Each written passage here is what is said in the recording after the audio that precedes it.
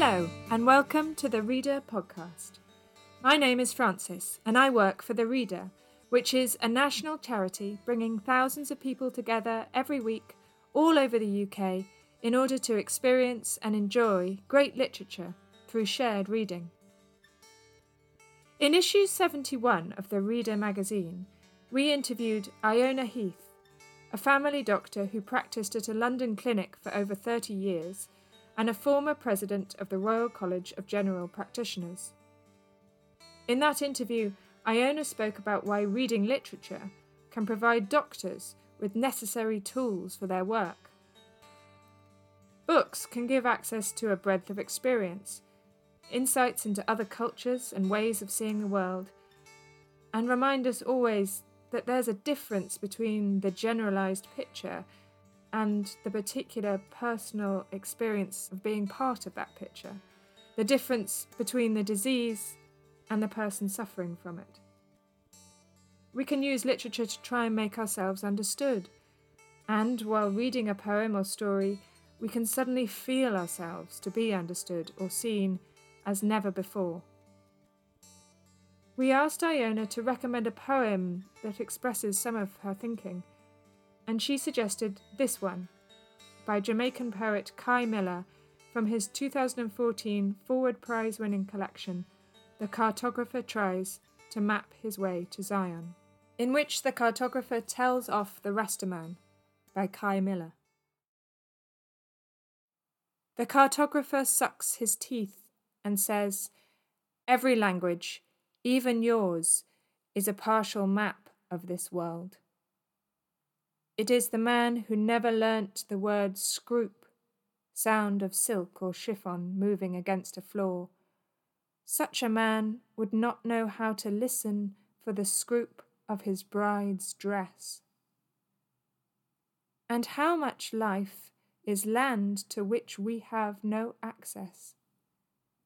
How much have we not seen or felt or heard because there was no word for it?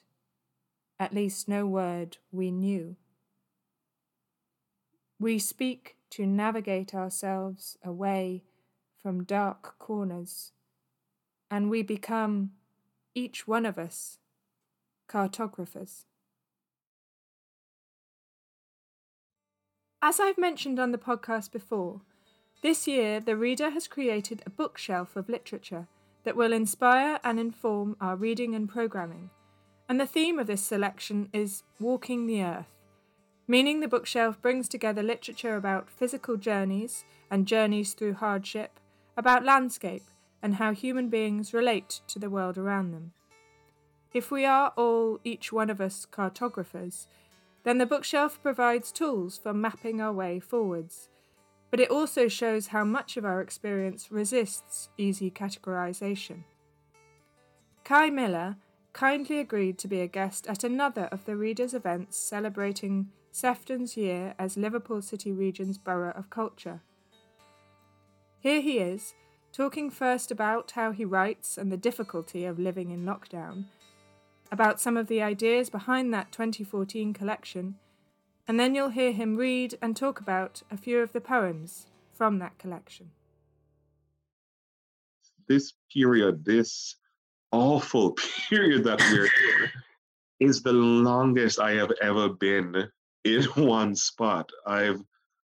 It feels excessive to talk about it, but right before the lockdown, this was my travel. I flew from Exeter to Ethiopia, then went to Kenya, then from Kenya went to Ghana, then from Ghana went to Trinidad for Carnival, and then came back to the UK right before the lockdown and have been at home now, 14 months.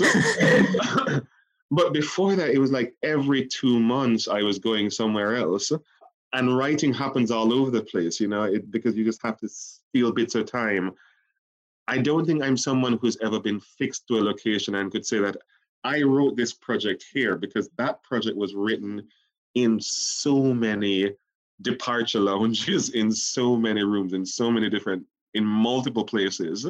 Wherever I was traveling to, I'm going with my laptop and I'm writing. So the work itself doesn't attach itself to a single location. I don't have a kind of single study at home where I go, oh, this is a place where I am going to sit down and write. I find it very difficult to write in a confined single space. And so part of this lockdown means that I haven't been writing because even though it seems like you have all this time and all this space, it's just not how I write. I need people around me. I need sounds. This is awful. I picked up a book by David. What's his last name? Anyway, it's called The Power of Maps. And I just never thought about maps like that again. Well, before. And there's so many things that made sense to me, that all the things that happen in the collection, that the really interesting thing about a map is never what's on it, but it's what's not on it. That a map is a way of seeing. And when I consult a map, I am looking at someone's way of seeing this place or my own country. And I am only seeing what they thought was important for me to see. And it just brought up all those questions. If someone else were to draw a map who found other things important, we'd obviously see another version. And how do you write that story? Because even though I'm talking about cartography, it's very obvious from early that what I'm really talking about is writing. It is clearly a metaphor for how do we write it. And I guess there's that poem, where it talks about that wonderful word that I discovered, scroop. If we don't have a language for something, we don't see it. That really becomes that moment. It's the same as the map, that if no one thought it important to give that thing a word, then you will never notice it. I had never before thought about the fact that chiffon or silk moving against a floor makes a sound. And until I heard the word scroop, then all of a sudden, I look out for that sound all the time. I go, whoa, that is a scroop that is being made. And it's because now I know the word for it. And therefore now I can see it, or now I can hear it, now I can perceive it. And so yes, that is definitely the same. And I think that's when writing has a duty. It has a duty to name things, to see things again, or to make people perceive what was not perceivable before. And so it's not just using that, but inventing language all the time, or finding a way to focus our attention on things. I think as well, those of us who move between languages, that becomes an easier concept, and I think there are feelings that I might have, whether in Jamaican Creole or in Spanish, that simply don't exist in English. Do you know what I mean? It's like, oh my God, this feeling that I'm having is a Spanish feeling. It's a uniquely Spanish feeling. I cannot express it in English. So yeah, I think language is just kind of wonderful like that. That when we have access to different languages, we have access to different feelings and to different perceptions because they exist in that language and probably not in another. Yeah.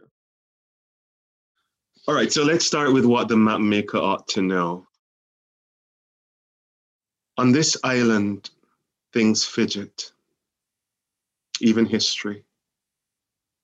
The landscape does not sit willingly as if behind an easel holding pose, waiting on someone to pencil its lines, compose its best features or unruly contours. Landmarks shift, become unfixed by earthquake, by landslide, by utter spite. Whole places will slip out from your grip. And then the actual sequence begins. The cartographer tries to map a way to Zion. One, in which the cartographer explains himself.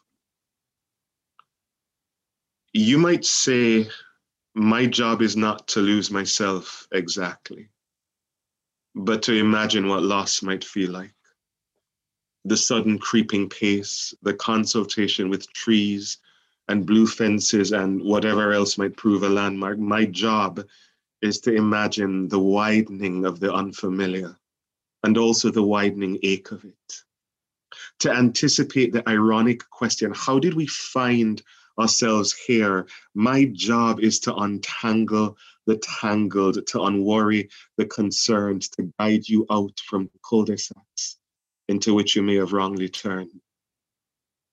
2, in which the Rastaman disagrees. The Rastaman has another reasoning. He says, no, that man's job is never straightforward or easy. Him work is to make thin and crushable all that is big and as real as ourselves, is to make flat all that is high and rolling, is to make invisible and worthless plenty things that poor people can't do without, like board houses or the corner shop from which Miss Katie sell our famous peanut porridge. And then again, the map maker's work is to make visible all them things that should have never exist in the first place, like the conquest of pirates, like borders, like the viral spread of governments. 3, the cartographer says, no, what I do is science. I show the earth as it is without bias. I never fall in love. I never get involved with the muddy affairs of land. Too much passion unsteadies the hand. I aim to show the full of a place in just a glance. 4, the Rastaman thinks, draw me a map of what you see, and I will draw a map of what you never see. And guess me whose map will be bigger than whose. Guess me whose map will tell the larger truth. Yeah, so that's how that sequence begins, and you pretty much know how it continues. Yeah, there's definitely that binary thing going on between the cartographer and the Rastaman.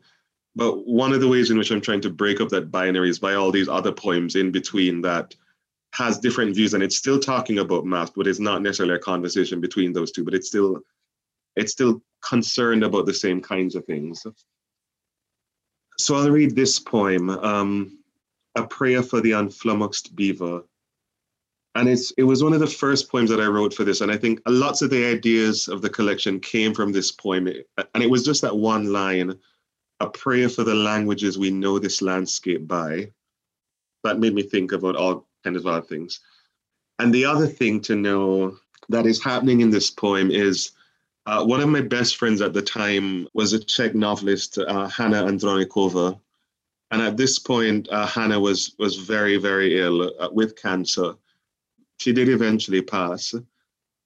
But this was a moment when, it's at that point where you think things could change. And she asked all her friends, wherever they were in the world at this specific moment, if they could pray for her. And at that moment, I happened to be in New Orleans on the bayou, and the boat came across this beaver that, I just thought that wildlife, animals in the wild, you come across them and they scamper away. And this beaver just stood its ground and stared us down with absolute swag, which I thought was, really beautiful. So the two things are coming together in this poem. A prayer for the unflummoxed beaver. A prayer for the unflummoxed beaver.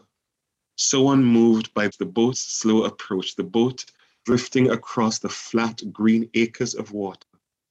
A prayer for these acres of water, which in the soft light seem firm. The squirrels, however, are never taken in.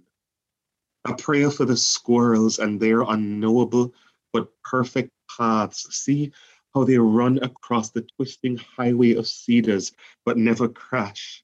A prayer for the cedars and their dead knees rising from the water like tombstones. A prayer for the cedar balls that break when you touch them and stain your fingers yellow, that release from their tiny bellies the smell of old churches, of something holy. A prayer returned to the holy alligators. You owe them that at least. For just last night, when you thought of Hanna Andronikova, you asked them to pray with you, knowing that their prayers are potent. At night, the grass is full of their red eyes, a prayer for the grass, which the alligators divide in the shape of a never-ending S. You lean over to pull some into the boat. In Burma, this is called kanapaw and can be cooked with salt and oil. A prayer for the languages we know this landscape by, for the French as spoken by fat fishermen, the fat fishermen who admit to the water, we all dying, you understand, Savi? A prayer for the dying that will come to all of us, but may it come soft as a boat drifting across the bayou, may it find us unrattled and as unflummoxed as the beaver.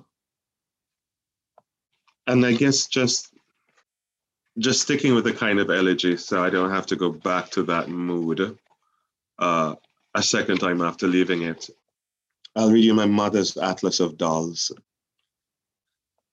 And I guess the poem is pretty self-explanatory. You know, my mother had she had this shelf of dolls, which I just really found macabre. We were all instructed to do this. Whenever we traveled, we had to bring back a doll from whatever country. And it's become a really significantly large collection. And you have to admit, there's something weirdly scary about that. Anyway, my mother's Atlas of Dolls. Unable to travel, my mother makes us promise to always bring back dolls, as if glass eyes could bear sufficient witness to where she has not been, the what of the world she has not seen. She gathers them, cloth and porcelain pageant on her whatnot, makes them stand regal on white doilies, waving like queens from their high balconies.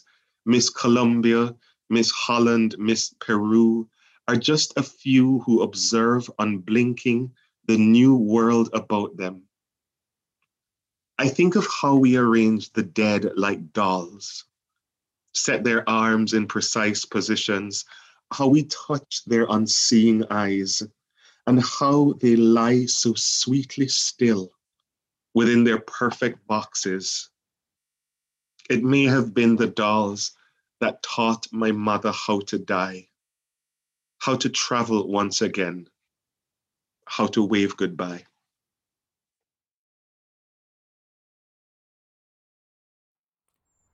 That was Kei Miller, reading from his collection, The Cartographer Tries to Map His Way to Zion. We are very grateful to Kei and to his publishers, Carcanet Press, for allowing us to use that recording of his poetry. In her Reader magazine interview, Iona Heath also talked about how reading poems could be particularly useful for doctors because of the existence of uncertainty in poetry. However much doctors, cartographers, and those of us with scientific minds may wish for certainty for an exact diagnosis of our problems, there will always be uncertainty, that map of what we never see, and poetry can be a holding ground for that too. It can be an almost physical space where we can sit with the uncertainty for a while. We're going to hear now from Erin, who works at the Reader, about a particular poem which creates that peculiar, mysterious space for members of her shared reading groups. Interludes by Debjani Chatterjee.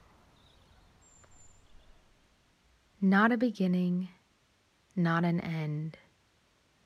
This neutral place is rich with stillness, with movement in all directions.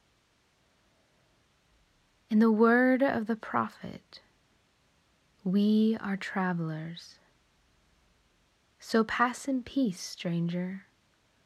Though our orbits differ, I too have rested here at these limbo interludes in our shared planet's rotation.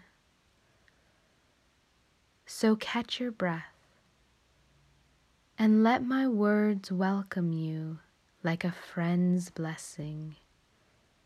May the space around you expand and glow in the warmth of knowing that it's only a corridor, not a beginning, not an end, but a green oasis.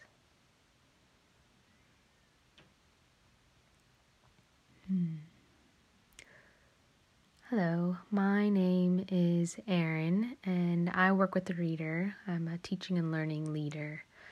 And this poem, Interludes by Debjani Chatterjee, is a poem that I return to often, not only for my own reading, but it's one that I bring to a lot of shared reading groups, and especially I think it works really well in groups with first-time shared reading group members. I've seen on a number of different occasions, coming in and people aren't really sure, what is this that we're doing? What is shared reading? I'm not really sure what that is, and might be feeling a bit nervous about what it is that we're going to do together. And I've seen through reading this poem together, not only does the poem itself hold that space for people to just take a breath in their own self. I too have rested here at these limbo interludes. So catch your breath and let my words welcome you. May the space around you expand. All of these things, you can just see people as we're reading it and rereading those particular lines, almost just physically settle into their own selves. And I think that's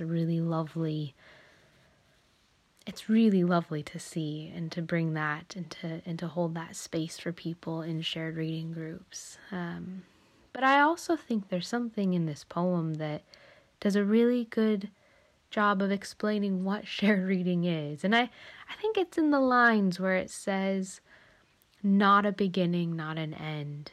This neutral place is rich with stillness, with movement in all directions."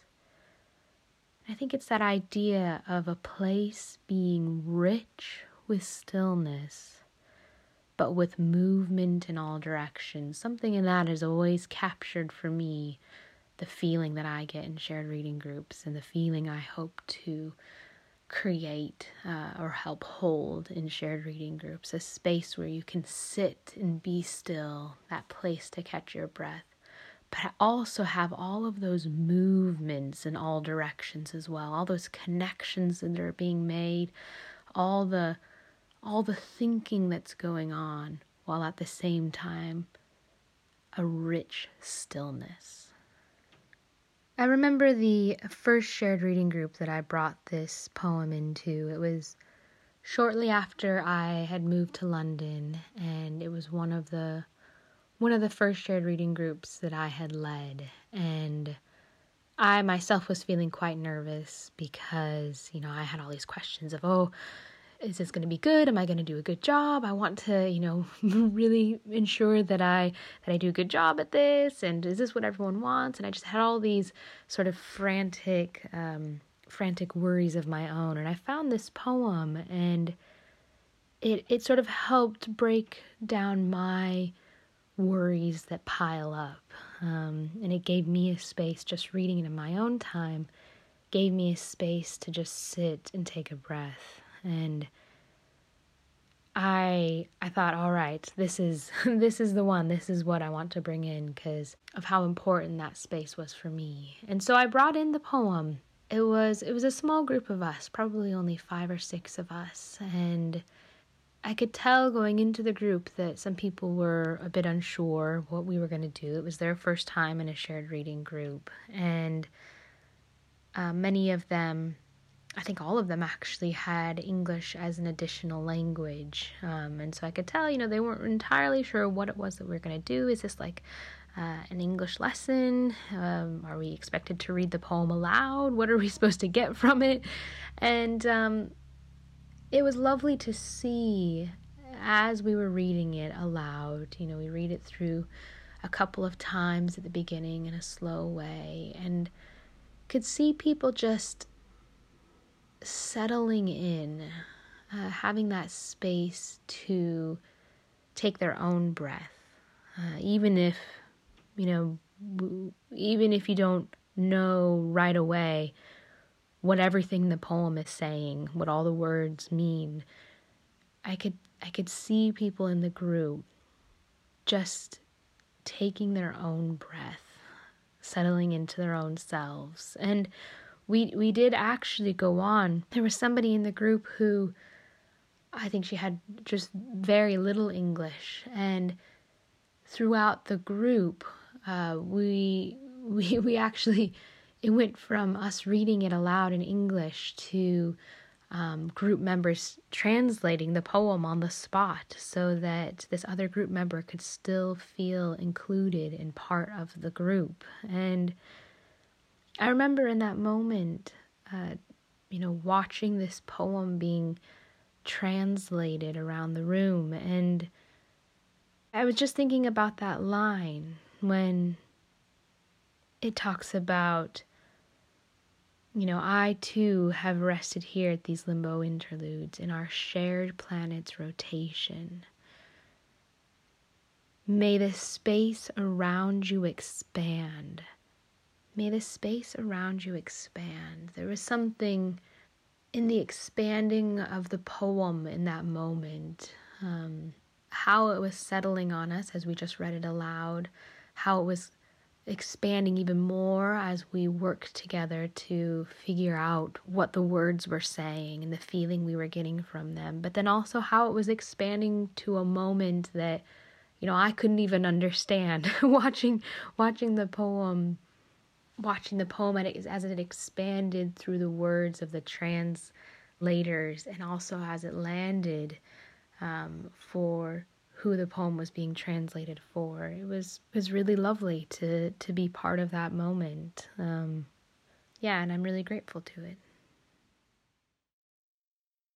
Erin's story there about the group who are translating the poem Interludes into other languages as they read it together picks up on what Kei Miller was talking about earlier, about moving between languages, about feelings called into focus by the discovery of the words that express them. It's almost as if poetry can be a language of its own, existing in hinterlands or in-between spaces, a means of navigating that inner landscape beyond the reach of ordinary, everyday speech. Ulysses, a great mythical traveller, says in the words of another poet, Alfred Lord Tennyson, this: I am a part of all that I have met, yet all experience is an arch wherethrough gleams that untravelled world, whose margin fades forever and forever when I move. Poetry, literature, particularly via shared reading, keeps us moving, keeps us thinking, keeps us uttering ourselves and speaking to each other. And that's it for this episode of the Reader Podcast. Many thanks to Debjani Chatterjee for allowing us to read her poem Interludes from the collection Albino Gecko, published by the University of Salzburg Press. And thanks again to Kei Miller, whose collection of essays, Things I Have Withheld, is published this month by Canongate. Kei Miller's poetry, including the most recent collection In Nearby Bushes, is published by Carcanet Press, and we're so grateful to them for their long-term support for the reader. All the poems you've heard on this episode are from the Reader's Bookshelf, Walking the Earth, and if you want to know more about that, please visit the Reader website. Many thanks to Erin, and as always to Chris Lynn for his sound editing and production support. The Reader relies on the support of our core funders, Arts Council England, the National Lottery Community Fund, the players of the People's Postcode Lottery, and the Steve Morgan Foundation. We'll be back soon for more conversation, recommendations, and shared reading. If you've enjoyed this podcast, please visit the Reader's website to find the various ways you can support all our work through donation or subscribing to the Reader magazine, or becoming a friend of the Reader. Or you can simply leave us a review on your podcast platform and help to spread the word. Till next time, goodbye.